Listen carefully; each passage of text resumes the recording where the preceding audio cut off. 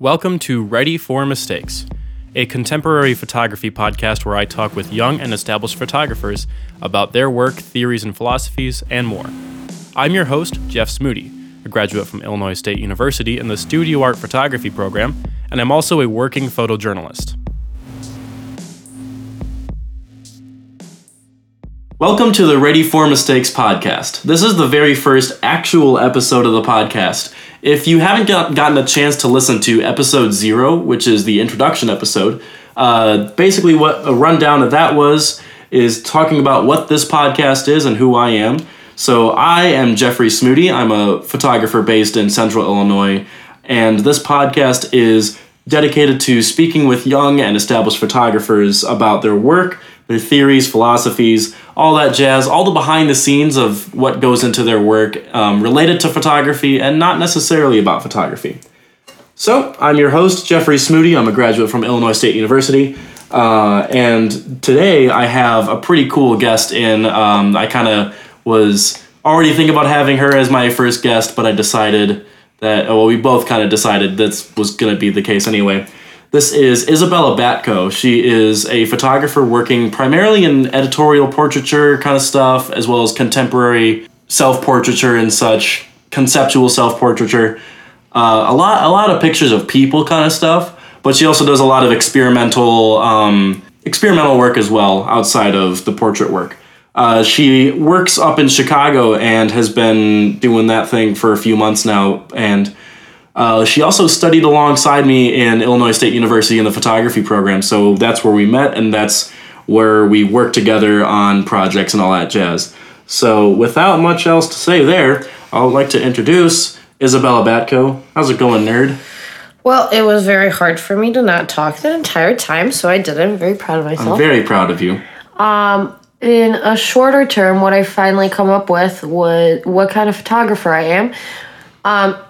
Shorter than what you did right there, I would probably say a narrative photographer, because all my work kind of revolves around narrative and inflicting narrative if it doesn't have it. So there's a shorter term of what you just said within 30 seconds. It's a pretty hard question to answer, or even to describe.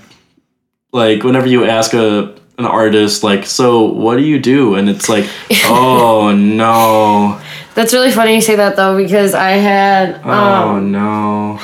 I had a friend contact me the other day, and he asked me if I take commissions. And instantly I asked, well, what did you have in mind? Because in my brain, I'm like, okay, well, do you want me to paint you a mural? Do you want me to design you a tattoo? Do you want me to take your headshots? I don't know what that means. What kind of commission? So, it turned out to be photography for that one, but I do a lot. Yeah, I think it kind of falls into, like, what your social master status is as of right now, and most people likely associate you with photography, but... Yeah, I mean, I've been doing it the longest. It's almost been a decade. And it's your degree, too, so... That for one, but I mean, I've been doing it for a lot longer. I started back in 2010, and then I started high school, and I became the head photographer for Yearbook for most of my high school times. And that just kind of led into stepping higher and higher in the interest level and developing on what I wanted to do, which Yearbook is what got me into people, because I kind of had to take pictures of people. So then I got into more stylized shoots of that kind, of that nature. Met a lot of people, have introduced me to a lot of people, and I've learned that networking is probably the best thing about this industry, because that's kind of how I climbed my ladder so far. It's just, you just know people, and you experiment, and you work together, and you have a good time, you build connections, and I think that's what's most important and something to really appreciate about the industry we're in. Yeah, so it's kind of safe to assume that your high school yearbook photography days definitely still has an influence on you to this day. Oh, definitely. Many moons later. Certainly. And my teacher, my first official photography teacher outside of my dad teaching me, she will forever be someone that I'm thankful for, because she opened my eyes to how I can speak my truth using a visual format. And that started with photography. Allison Caswick, who went by Allison Hudak at the time, And she got married, a wonderful man. Haven't spoken to her in far too long. I'd really love to reach out eventually, but she was the first person to really kickstart it. Yeah, I definitely understand that because, I mean, my high school photography teachers, I'll be honest, I didn't connect with them the same way that I connected with our teachers at ISU, especially Bill and Jen. I didn't get to study with Jason long enough to really get to know him in a collegiate, professional level and on a personal level like we did with Bill and Jen. But, you know, like having that kind of personal connection with a photo instructor, I think is just really important, especially as art majors. I think that's something that a lot of art majors kind of neglect to do, is to like actually get tight with their professors. Yeah, I agree. And I feel like you get a completely different perspective because, I mean, we've been lucky enough where our instructors have had the ability to actually speak with us on a one-on-one basis instead of treating it as just a class and then leaving. Yeah. So I think we're just also very privileged that we got that experience, and the people that we ended up having teach us, being Bill O'Donnell and Jen Lee, they're just kind of incredible people to like. Yeah, honestly. So it's like incomparable, to be honest. I mean, I may be a little biased, but, you know. I think that's definitely something that we can be thankful for that maybe some others don't get a chance to experience. Yeah, and like Bill and Jen have taught both of us a lot of really important lessons in both of our photography careers. And I use the term career loosely, just because for both of us, it's like, I don't want to use the word career for something that's entirely subjective and focused on like, this is what we're passionate about kind of deal. But yeah, I mean, I don't know. I guess for you it's different though, because you use photography in your base. I guess I do too, but like, I don't know. See, that's kind of why I feel like it's hard to use the word. It's not wrong to, it's just hard to use the word.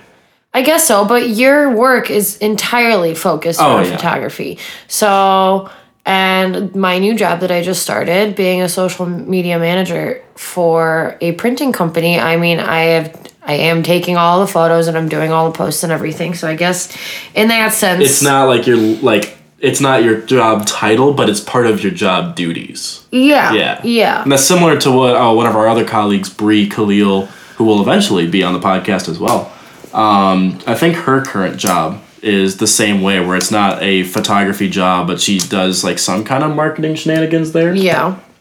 But kind of touching back on our wonderful times with Bill and Jen. So both Bella and I were teaching assistants to both of these wonderful teachers.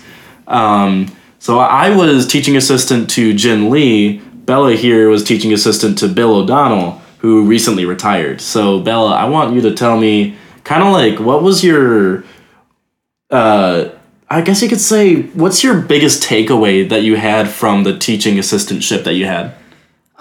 Okay, well, or honestly, one of, or a few, whatever. I think the best part for me was feeling entirely comfortable around Bill and being very vulnerable and willing to make mistakes. Look at that, ready for mistakes.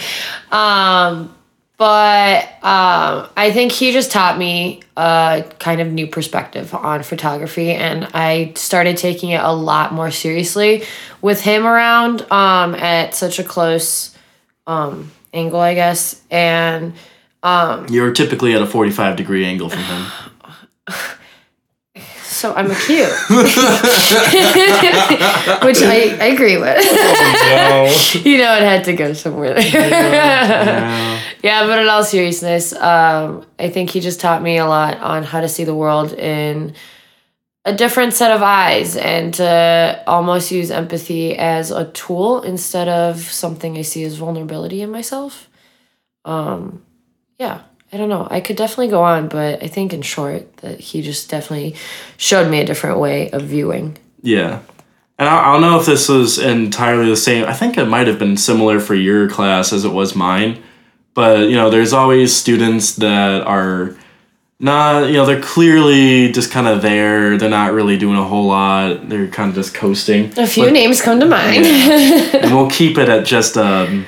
Just that. But then there's also those students that may or may not be photo majors, but you have those students that just really get it, and they're really making progress, and they're really understanding what's going on. Like, I have a couple students, or had a couple students that were like that, and I still Yeah, when you're talking about it, I'm thinking of a few people that I had under my wing as teaching assistant too. And I don't know, it's kind of, I think that's another thing though, being the teaching assistant kind of really pushed me into the thought, like, yeah, I never considered grad school before this. And now I'm like, I kind of want to do this thing. Yeah. It really did teach me to not only how, like, I always knew in the back of my head that I wanted to be a photo professor at some point, and for a while it was very hard. It still is hard for me to like structure a proper lesson. Like, I gave my guest presentation in Jason Roblando's class about a week from tomorrow, a week before tomorrow. I was gonna say what. And, I felt good about it, but I also felt like there were some bits that I just either went too far on, or some bits I didn't give enough detail on. And it's one of those learning things, and like teaching assistantship and doing these presentations is one of the many ways to really improve like your teaching abilities before getting a master's and all that. I mean, trial and error. That's my best friend. We all know I err before I do well. Yeah. So. And I think for both of us in our final semesters, when we were doing our teaching assistantship and all that, we were both juggling a lot in our photo studies. Yeah. And I remember at that time you were kind of starting to get over what seemed to be a slump in your photography. So I think it's just because I had more time on my hands at that point. I don't know. I guess I didn't have anyone around to otherwise, I don't know, kind of go to. So I had myself and a lot of free time. Well, when I say a lot of free time, I mean filling my only free time with working, and whether that means shooting or developing ideas or like really drawing out meaning and like forming a proper artist statement, and just kind of working with that, trying to compile my CV, juggling a few things at the time, and I don't know. And I think a lot too comes from the fact that I use my work to kind of reveal what I'm feeling without having to say it. Because as open as I am as a person, when I'm like really, really down, I kind of quiet down. And I don't really like to talk too in detail about what's going on or why I'm upset or anything, whether that means I understand it or I just don't want to talk about it. I use my work to say that for me. And within that, I slowly start to open up and kind of reveal the hidden messages in my photos and why I'm feeling the way I'm feeling. It's a form of therapy when I can't afford it. I think a lot of artists, regardless of medium, will do that exact same thing. Like for me, I like to bring up the example of the sad 20-something projects. Okay, I feel like I should patent that because I think that I may have started it. Oh, jeez. On a background level here, bringing Bill O'Donnell back into the picture. At a point, I could definitely see this. At a point in a teaching career, you're going to see a bunch of just sad 20-something-year-olds making the kind of nearly same work. And I am one of those people that created that work. And I was too, believe it or not. Oh, boy, like, it's just so cheesy. And, like, I mean, there's a few things that I created that I really did like. But why would I title it Anxiety? Oh, yeah. Like, you know what I mean? I can't tell you how many projects I've seen titled Depression. I know, Anxiety, and it's like not longing. to make fun of that because I know it pretty freaking well. Both of those are dear friends of mine, but it's just like, okay, that, in the words of Bill, I finished with it too quickly. Yeah. Oh man, but yeah, I think there's a value in those because like for a lot of college students, or even just college age, the 20 somethings, I think it's one of those like coming of age style projects, and some artists will actually take that sad tone, that sad theme and all that, and embrace it and really expand on it in different ways and make it more than just a sad 20 something titled Anxiety.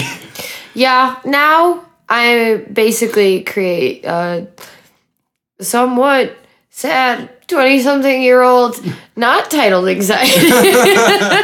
But it's definitely a lot more developed, a lot more thought goes into it, a lot more compositional thoughts, and the biggest thing for me that I changed is that I reshoot now. When I have a concept and it's not quite there, I actually, who would have thought, go back and reshoot it and redo it. And like that was just such not a thing for me.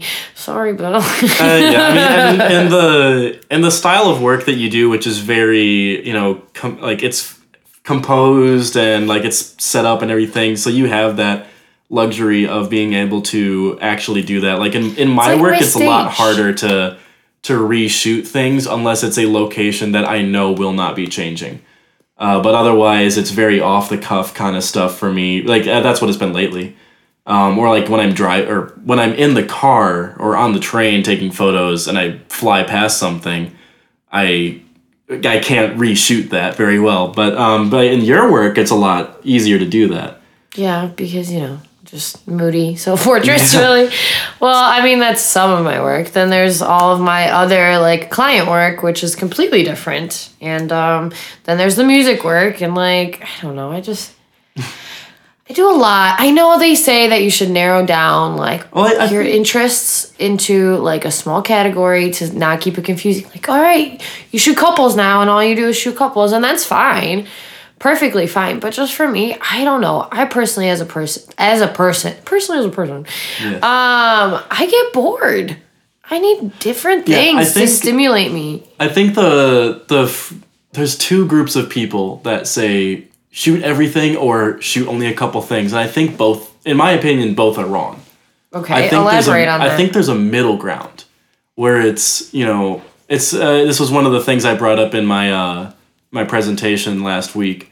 That was find the areas, plural, of photography and art that you genuinely enjoy doing. So like for me, that's photojournalism, music, contemporary landscape, documentary style, birds that wind up in my photos somehow that I don't even plan on. And birds. But like I found my handful of 6, 7, maybe 10 different areas of photography that I genuinely enjoy doing, but I don't say, oh, I shoot everything, because there's some benefit to that, but at the same time, it's a subjective thing. But no, I mean, I agree. Like, there's a few families that I have and will agree to shoot, but like usually if it's families, I'm sorry, your kid's cute, but I just don't care to try to calm them down. You'd much rather shoot their lizards.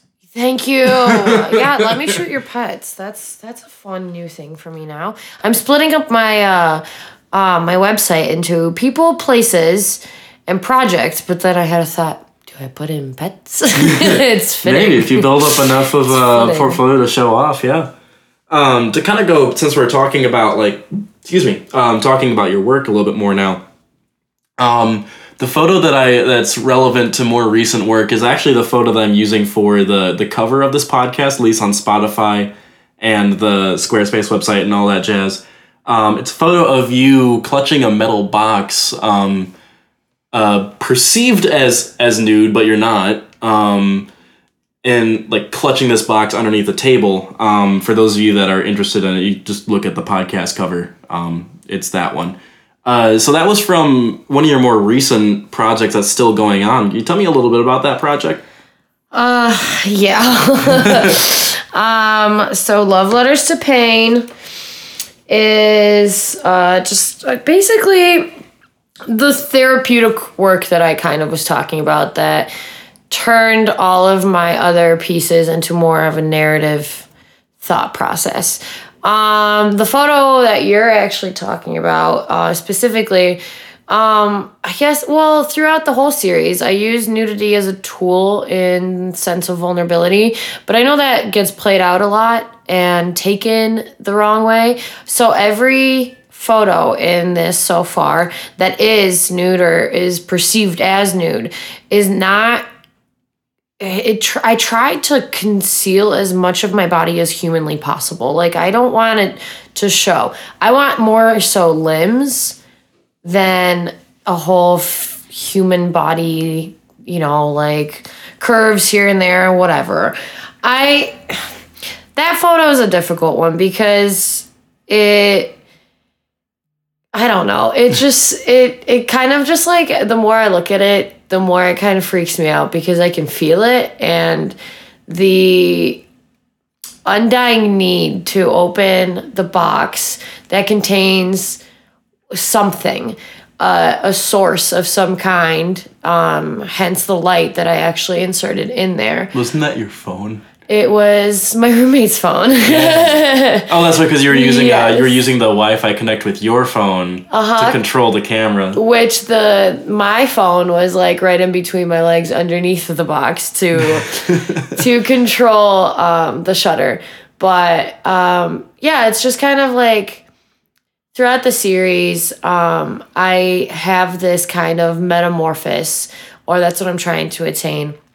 This kind of crawl toward serenity or peace or whatever it may be.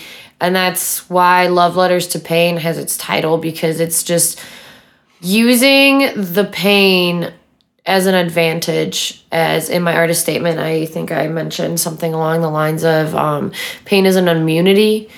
It's like a vaccine to future pain, and the more pain you attain.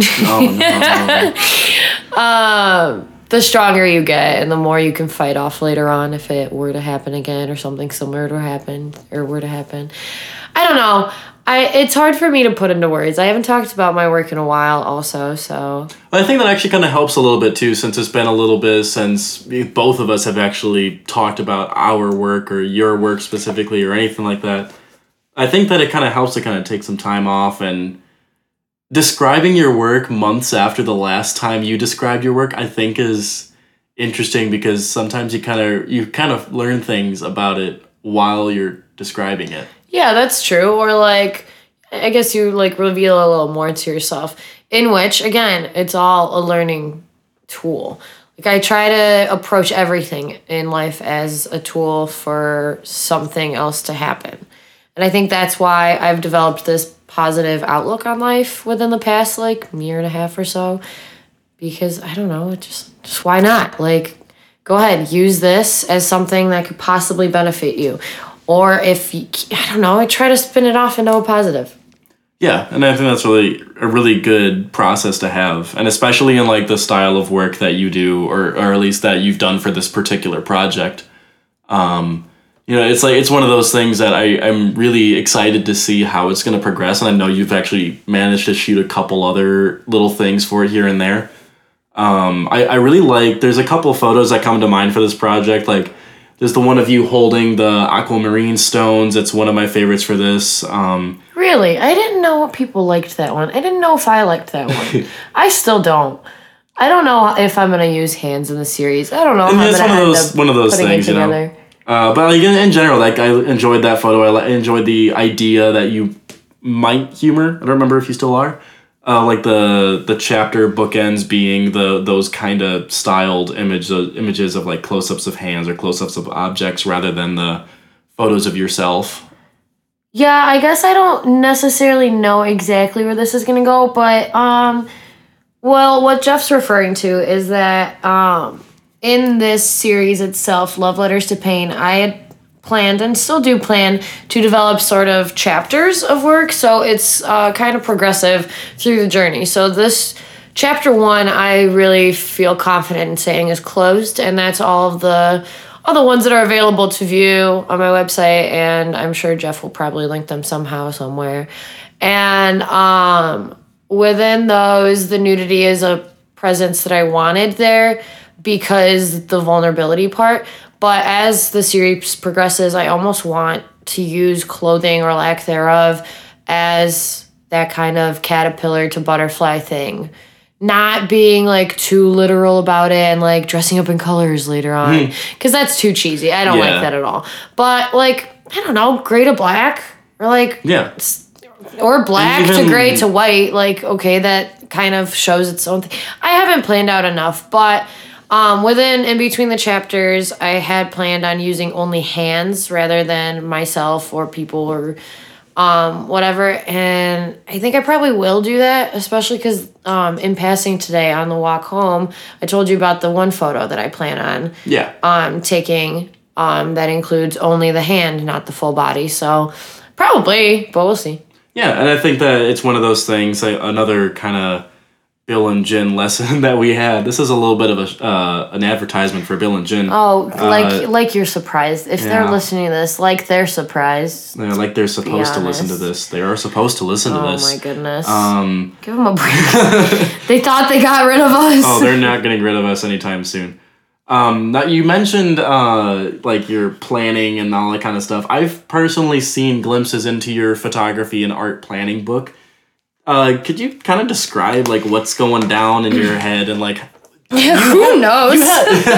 You have some semblance of a planning process, like every artist does, and sometimes it's hard to describe, but you might be able to kind of go over it, maybe? So I think the best way to describe it is manic. It's just kind of all over the place. I do have a specific notebook that I now use. It's a bigger notebook that I include several different ideas in and like different project thoughts, but they're just thoughts, and I just sketch out when I can ideas of just how I want it, how I imagine the composition in my head. Sometimes it's inspired by a spot that I see, which sometimes I'll take a picture on my phone. I have this cute little Polaroid printer that's just like, I use just zinc paper, so it's just like little tiny like 2x3 photos like that, that I will just Elmer's glue into my book, because I have this thought of, hey, look, this is the location I thought of. What are the thoughts that I had while looking at this? Sometimes I'll just write it down and it doesn't have a direction. Sometimes I have a title thought of a series of, hey, this would be a cool title for a series. I don't know when I'm going to use it or if I'm going to use it, but I'm going to write it down. Or stuff along that line. So I will just write down scrambled thoughts. Sometimes I'll use them and I'll plan out the entire shoot completely. Other times I use the book of ideas as something to inspire me when I'm lacking inspiration. So again, a tool. But yeah, I just kind of sketch it out. I've always sketched to get my thoughts and feelings and boredoms across, and now I kind of freak out when I don't have my notebook on me. I definitely understand. I have the same problem. What I'm currently doing right now is I am on a mission. You made a comment that was that made me think of a certain photographer, but I need to make sure that I find it. Jeff's going off again. Oh man, it was a book that was brought up by not only Willem Verbeek but also George Munsey. Willem Verbeek also does a photography podcast very similar to this one. Honestly, he was one of the people that inspired this podcast idea.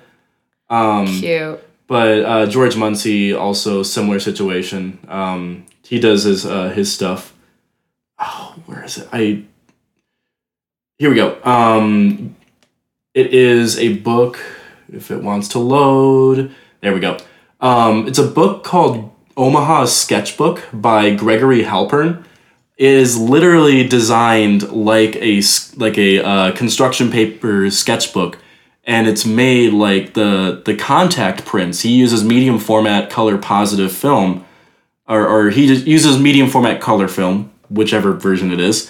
And he the original copy is those little contact prints from the darkroom pasted into this big sketchbook. And it was him kind of like working on this project, as far as I'm aware. I'm not going to speak too surely on that. But when he finished this sketchbook idea, he submitted it to whichever the publisher is, and they made this book nearly identical to it. The prints in the book feel like the actual contact paper from the darkroom. And it actually looks like they're pasted in there. There's little things like little stains from ink and water damage and all that kind of. It's such a beautifully made book. It's one that I desperately want to get. That's really cool. I scrolling through this. Publisher is Mac. Mac, yes, they're fantastic books. They republished Alex Soth's book because I'm a huge fan of Alex Soth. This looks really great, and I love that it's just kind of like a minimalist scratchbook. Yeah, it really is. Just it's such a cool idea and design. It was published this year, so it's pretty new, and it's gotten some very positive responses. So that was you just made that comment about like taking your Polaroids and pasting them in, and like, hey, someone basically made a whole book about this. Yeah, that's cool. That looks really nice. It's such a cool idea. Yeah, I have it right here. I can show you. It's very new, but like basically, actually, I think it starts off with our goofy one. Oh no. Good morning, Julia. Good morning, Julia. I want to do that project so bad. If you guys haven't seen the YouTube clip, Good morning, Julia, I highly recommend it. It's a fan fave here. We don't really need to go into it because we are going to go off. But it's a long-term project. It's worth it. It's a collaboration between me, Bella, and our friend Shelby Peshik. It's going to be incredible. It's gonna be. I'm a real fan of this one. But basically I just like some of them are just like thoughts of like, hey, this is kind of like, okay, a photo series I want to do that's inspired by this. Here's some like Halloween ideas, some sketches, some pinup girls I would be inspired by. There's like, oh, look how much it would cost to rent a camera or any equipment or lenses or whatever. Here's a quote from a song or something that I heard. A sketch that's like super obnoxious and who knows what it is. But I don't know. I just kind of like throw it all together. And this is a new one. So I started an official bigger one because I realized that my like tiny like 3x4 moleskin was just really not cutting it. And we're running out of pages there. Yeah. So we got a nicer upgrade. That was something that one of the first things that Bill told me in my photo 2 class many moons ago. He told all of my classmates that you guys should get a notebook, use it for class, use it for basically anything. When you do a reading, write down your notes in there, and anything that's related to class and photography and all that. And that was something that I was one of the few students that actually did that in my class. Me, Carly Gray, and a couple others actually had a dedicated notebook that we still to this day consistently use for these things. I'm on my second one. Bella, you're on your like third one or something. Yeah, but I'm kind of also like, if I may, a stationery whore. I have so many empty notebooks. It's unreal. Every time I go on TJ Maxx and I see a cute little notebook, like a leather strap on sale, I'm like, this is mine now. So if you guys ever need to get a new notebook or you're interested in trying this out and you know Bella personally, just come to her apartment and steal Honestly, I'll them. give you one. Just let me know and I'll give you one. I was encouraging theft, but I like yours version better. I prefer for people not to theft me. I like just recently when I was at the diner that I work at, my coworkers and I ended up having this conversation about how we need a notebook at the diner for out of context quotes and things or random things that we just, I feel like a lot of like funny quotes. Groups of people and like just need to have some kind of documentation of those kind of comments. Because they're just like unreal and it'll bring back crazy memories. My roommate's sophomore year of college and I did this too. But anyhow, I just brought in a random notebook. It was it was like a little one, and I didn't think much of it. And I brought it in, and they were like, "Wow, are you sure you want to use this? Like this is like a gold imprint on it, like this and that, like it's all decorative." I'm like, "Yes, please take it out of my hands because I have so many." So yeah, stationery hoard. Have a few notebooks. Do fill up a good amount of them, but I try to keep organized, and I don't like to have. I like to have assigned journals and notebooks for things. Yeah, I think that's important. Just I think that's one thing that's.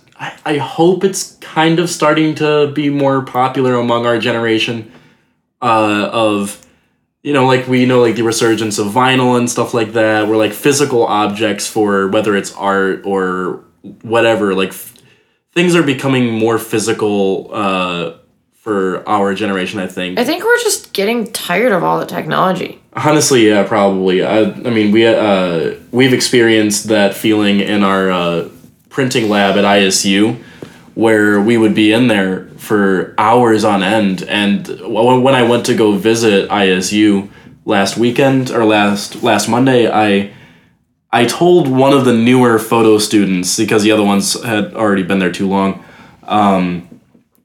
like, don't let this room suck you in. Yeah, but also, dude, I loved it. 39 was my favorite room, even though I was almost coughing. See, that's the thing, is like, do your work, let it allow you to do your work, and then just don't let it be too much. All right, we're gonna have to take a real quick break here. We'll be back in just a moment, so we'll catch you in just a second.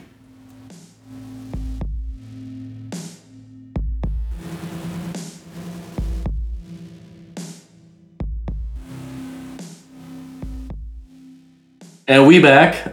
Just had a quick little break there. So the last thing that we were talking about there for a second, which you guys heard like 12 seconds ago, if not less, was not letting our student friends not get sucked into the old print shop, the old print room. The print shop. That's what it is. It is a print shop now. They completely changed the. I don't want to talk about that. I don't want this to be negative. Yeah, let's not talk about that. But there's been some mild changes that are still changing in the ISU photo program. It's in its early stages, and some students are a little bit confused by it, rightfully so, as are the professors. But okay, so I want to get into a different kind of topic, something that I know you really want to talk about the fact that you don't only do photography, like you also do illustration, you do painting is another thing you do, and stuff like that. You've done a handful of sculptures. Like there's a couple of your sculptures laying around this room. But the biggest thing, quite literally and figuratively, that you've done, to my knowledge, is the mural that's in downtown Bloomington's Fat Jack's, which our friend Shelby bartends at. Give a shout out to her. And give her a tip, not a shout out. Give her a tip and a shout out. Yeah. She's a great person and a great But also, while you're there, you can visit my mural. Yeah, I've had some friends of mine take some pictures by it. But yeah, tell me about, like, how that came to be, and, like, basically just run me through, like, how exactly that happened, because there's still some things that I don't really know about for this. Yeah, I guess, well, this is where networking comes to play again, and why I think it's so important, because it was just one of my good friends who I met earlier on in my college days, Maggie. She had worked for, and she still works for, Red Bull, and she contacted me and said, like, you are, like, the artist that I'm closest with, like, I love your work, would you be willing to do this thing? And, I asked for more information, more details, and what it was is that Fat Jack's, the bar, had some kind of agreement with Red Bull that they were going to pay for a mural at said bar. And they told me they wanted angel wings that you stand in front of and you take pictures of, because that's becoming a popular thing. I think it started in Tennessee. And so I said, sure, all right. I contacted a good friend, Amanda Wagon, because she had done murals before, and I kind of asked her to help me quote it, figure it out. Everything got approved, and I got in contact with the owner of the bar and run down the ideas. And basically I kind of told him, I'd love to do this for you, but I'm not just going to do regular angel wings. That's boring to me. I don't want to put my name on that. So I said, give me a list of things that are important to your bar, and I'm going to somehow wiggle them in there. And it came down to the beautiful room 39, lots of hours there I printed out the wings in a really large format, and I just started sketching with a Sharpie, just like scribbling all over it. Kind of liked it, kind of hated it. Ended up printing out 2 smaller versions of, it was just like a wing template that I found, thought that I could work with really well. Turn the opacity almost all the way down. And then slowly one sketch turned into the next, and then the last one molded together what ended up being. Made a little few subtle changes onto it, taped those on top, digitized it, and then projected it onto the wall at Fat Jack's after I was done painting the entire wall black or like charcoal, and chalked it on there and started painting. Took me 3 days, but I had the keys to the bar, which was kind of fun to say, and I got free food and free White Oak beers the entire time. Shout out to White Oak Brewery in Bloomington. They're absolutely incredible. Also, shout out to Fat Jack's for being so kind and considerate and feeding and dining me while wait a minute. While I was whining, but no, had a really good time. They have an incredible crew. The owners are amazing, and it was a great experience. I'm very happy that I got to do that's in there now, and everyone who visits ISU and visits that bar or goes there regularly will see it. And I don't know, it's really fun being tagged in photos from strangers that I don't know, but my name is on the wall and they tagged me.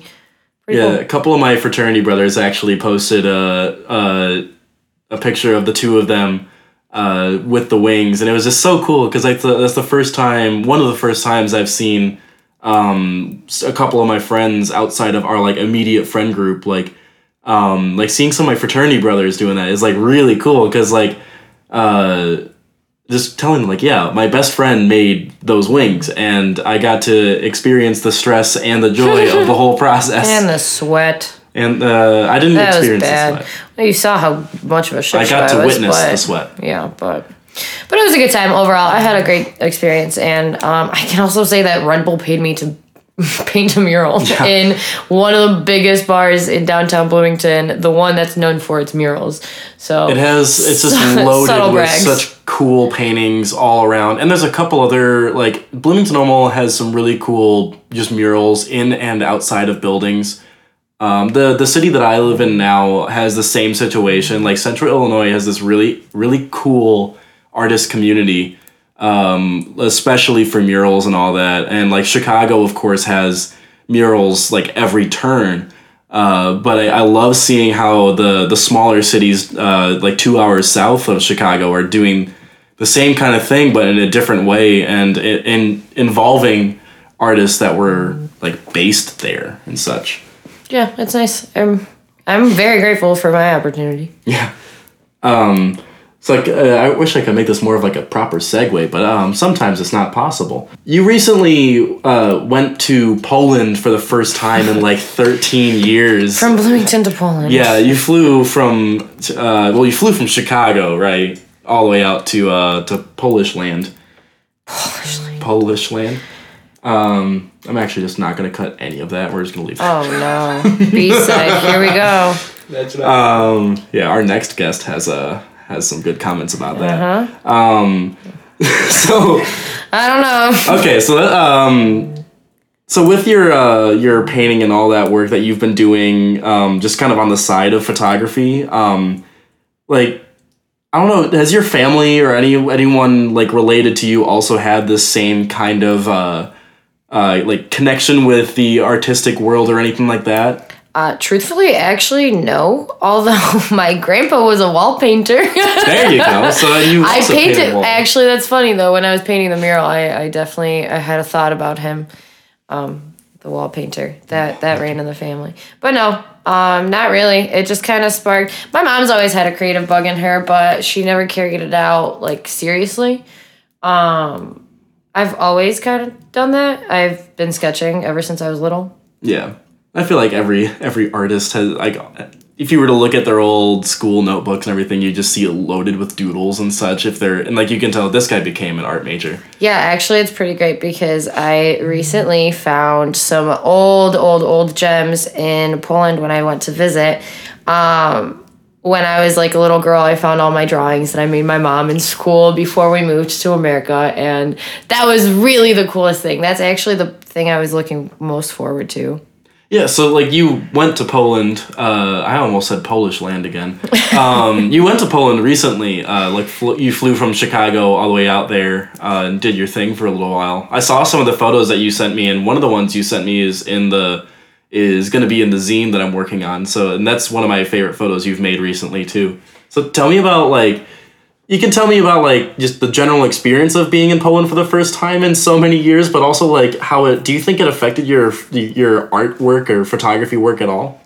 I think, well, for one, it was incredible because since I hadn't been to Poland since I was 10 years old, I finally got to really re-meet a lot of my family in a way that I never got to meet them before, because now we're grown adults and we can have actual conversations, get to know one another. But aside from that, it was really cool not having internet for the most part. I mean, I had my little setup where I could connect to the next door neighbors just a little to get 2 bars of Wi-Fi if I wanted to. But otherwise, for 2 weeks, I was pretty disconnected, and that kind of inspired me to just spend my time either reading Chuck Palahniuk or pick up my camera and just go for a walk. I would drag my little brother around, we would do whatever, or I'd just kind of go off on my own and set up a tripod and, do my self-portrait thing. And yeah, it was really nice. I remember one of the photos that you texted me when you did have connection was of what was nicknamed Bella's office, at your uncle house. Yeah. Actually, my grandma's. Your grandma's house. Okay, that's where it was. And that was one, I really liked the photo itself, but just knowing the backstory, that was your office when you were overseas. That's just hysterical, but also just kind of cool. I think the funniest part of it is the fact that everybody in my family, close and further family that would come by would be like, oh, hey, hope you don't mind. I'm going to step into your office for a second and use the Wi-Fi. And would just reach their hand over the gate for the Wi-Fi and, sit on my little stool. Yeah, your little stool. I love that little stool. Yeah, it was great. It was a good time. We had a good laugh. Yeah, it was so cool seeing some of those photos, and even you were showing me some of your photos that you were just taking of your family, and since I don't know the people, I was looking at them just as photos, ignoring that they were related to you, and some of the photos that you just made casually were these are some really fantastic photos, and some of the ones that are more casual, just they're really fun, really pure, genuine photos of just good times and all that. And then the ones that look like they could be used, this could be exhibited if you were to if you were to do that kind of stuff. But I think it did definitely impact your photography. In my eyes, it did. I think if anything, it almost brought me back to why I love doing what I do, because I remember before I started college, I would just take photos for fun all the time, just of people, of my friends. I guess that probably came from the yearbook and how I had to do it. But it film photography is my favorite to just do. Point and shoots, 35 millimeter are my favorite thing ever. I barely have to think about it. I just like capturing little moments, forgetting about them until I get a chance to develop them. Yeah. So I don't know if you'd like the visuals. You might like the visuals. It's a very iffy project in some people's eyes. Stephen Shore, the beloved Stephen Shore, who just turned, 72 recently? I don't know. I don't know. You're the only one who would know that. I saw a bunch of posts about his birthday the other day, which was kind of cool. Happy birthday, Stephen Shore. I don't think he's listening to this, but hey, what's good? Oh my God. There was a project he did in his early mid-20s called American Surfaces that was made on a point-and-shoot, just 35 millimeter cheapo camera.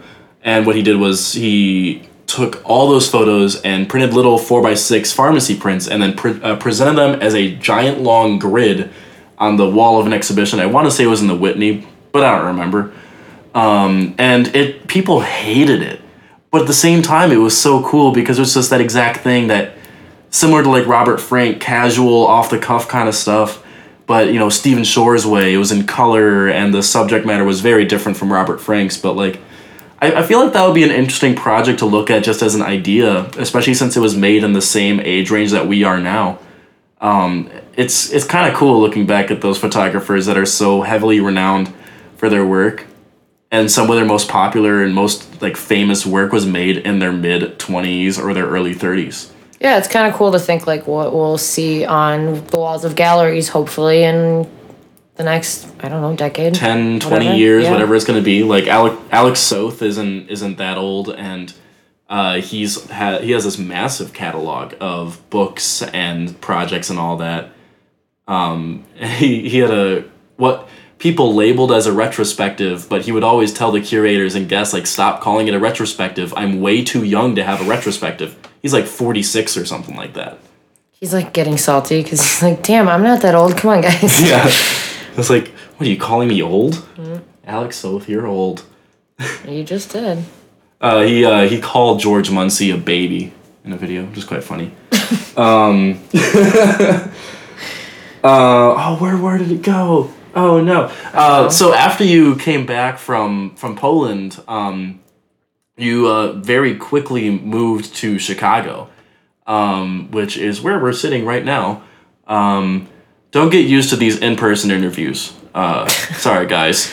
Do you think moving to Chicago has also impacted your work in any way, even if it was like progressing like on top of the Poland experience, like it's just from Poland on, it's kind of like been a hopefully upward slope when it comes to your work? Well, you already know this, but Chicago has my entire heart, and it's been that way for forever, almost a decade, since all of high school, and even before that I would start going to shows with my friends nearly weekly, go listen to music in some basement, and sometimes take some pictures here and there, and I don't know, at some point I just left half of my heart here, and when I moved to Normal, I've always felt that kind of void. That anytime I would come to Chicago, it would feel like I was actually me. And in the past almost 3 months that I've been here, I'm just a completely different human being. I'm very happy, very confident, very motivated to just keep kicking ass. I'm just trying to get involved with as much as I can and, save money, pay off school. I don't know, everything's better. That's something that, like, I think every college student struggles with right after they get out. Like I struggle with it still. Like I've got a full-time job and everything, but of course, like it's a lot to go through. But I think that you managed to handle it really well because you already knew, you set your sights on Chicago very intensely. Always. I always have. I kind of like to think that the way that you were with setting your sights on Chicago and getting to Chicago was similar to me setting my sights on, like, I'm going to get a job that uses my degree and, like, that's in my field right off. It's like the same thing, but just different situation. Yeah, I guess I just based mine on location because I kind of came here, and for the first month, I didn't do much of anything other than really just hang out. It's kind of cool. It's probably the last time I feel that in a really, really long time, but things just kind of fell into my lap after that, and I'm just kind of rolling with it still. Yeah, and, like, recently, like, that whole hanging out thing just kind of is maintained, like, outside of work, of course, is kind of maintained, and, like, I've seen how, like, you and the Chicago photography crew that you've been involved with, that you guys just kind of go out and just come up with ideas, literally and figuratively shoot the shit with cameras. And I think that's just really fantastic. Like, I don't get that opportunity where I am at currently. I'm hoping to build that same thing down for me, but that's a me job. Yeah, it's definitely fun just going out, all right, let's just meet up and do this thing. Yeah, do it. It's such a cool thing, and I think that the more people, especially college students, do that, like if you're in college for photography and you're trying to work on a project or a series, I think that's probably the best way to start getting ideas instead of sitting down at a desk and, like, stressing over, like, I got this project to work on. And then I think that if just keeping it casual, just, like, feeling the vibes. I definitely agree. Well, we're getting pretty close to the wire here, so I think we're going to be cutting this off. Bella, I want to thank you for putting up with me for nearly an hour. And also the 2 or 3 other times we've tried recording this at different occasions. Yeah, a quick aside before we go, this is our 3rd attempt recording this. Finally in person, just said, all right, I'm giving up. Yeah, I made a trip up to Chicago and decided, you know what, I'm gonna record some podcasts and we're I'm not sick now, which is nice. I just got, like, a slightly dry throat, but I'm surviving. But anyway, just a quick aside before I officially let things go. Some housekeeping situation kind of stuff. Pretty soon, I'm gonna be announcing the people who are involved, who are going to be included in the independent magazine, the zine that I'm working on, which is titled Nothing is Interesting and Everything is Normal.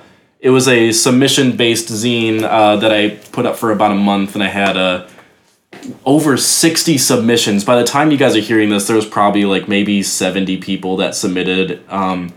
And it's a pretty decent-sized zine. It's got a little close to 100 pictures in there from people that I know personally, people that I don't know. And it's this really cool project. I'm likely going to do a video on it, but you guys can check out the pre-order link to that. By the time you guys are hearing this, it'll be in a pre-order state, I think. Don't quote me on that. I don't know if Blurb can do that. We're going to find out. But check it out.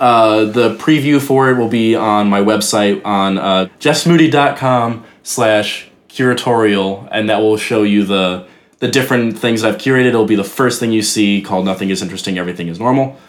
You can view all of the work in there from all the different photographers, and it's a fun project, and I hope to do more of that. Other than that, I don't think I have any other special announcements. Bella, I want to thank you again. I don't know if you have anything special to say for the You're end. welcome. Thank you. Happy I got to be on your first podcast, although we both know I would never let you live it down if I wasn't. Honestly, you know that. All right. Thank you guys for listening. We'll be here next time with the notorious Joey Miller for the next episode of Ready for Mistakes. Thank you guys so much for listening. See ya.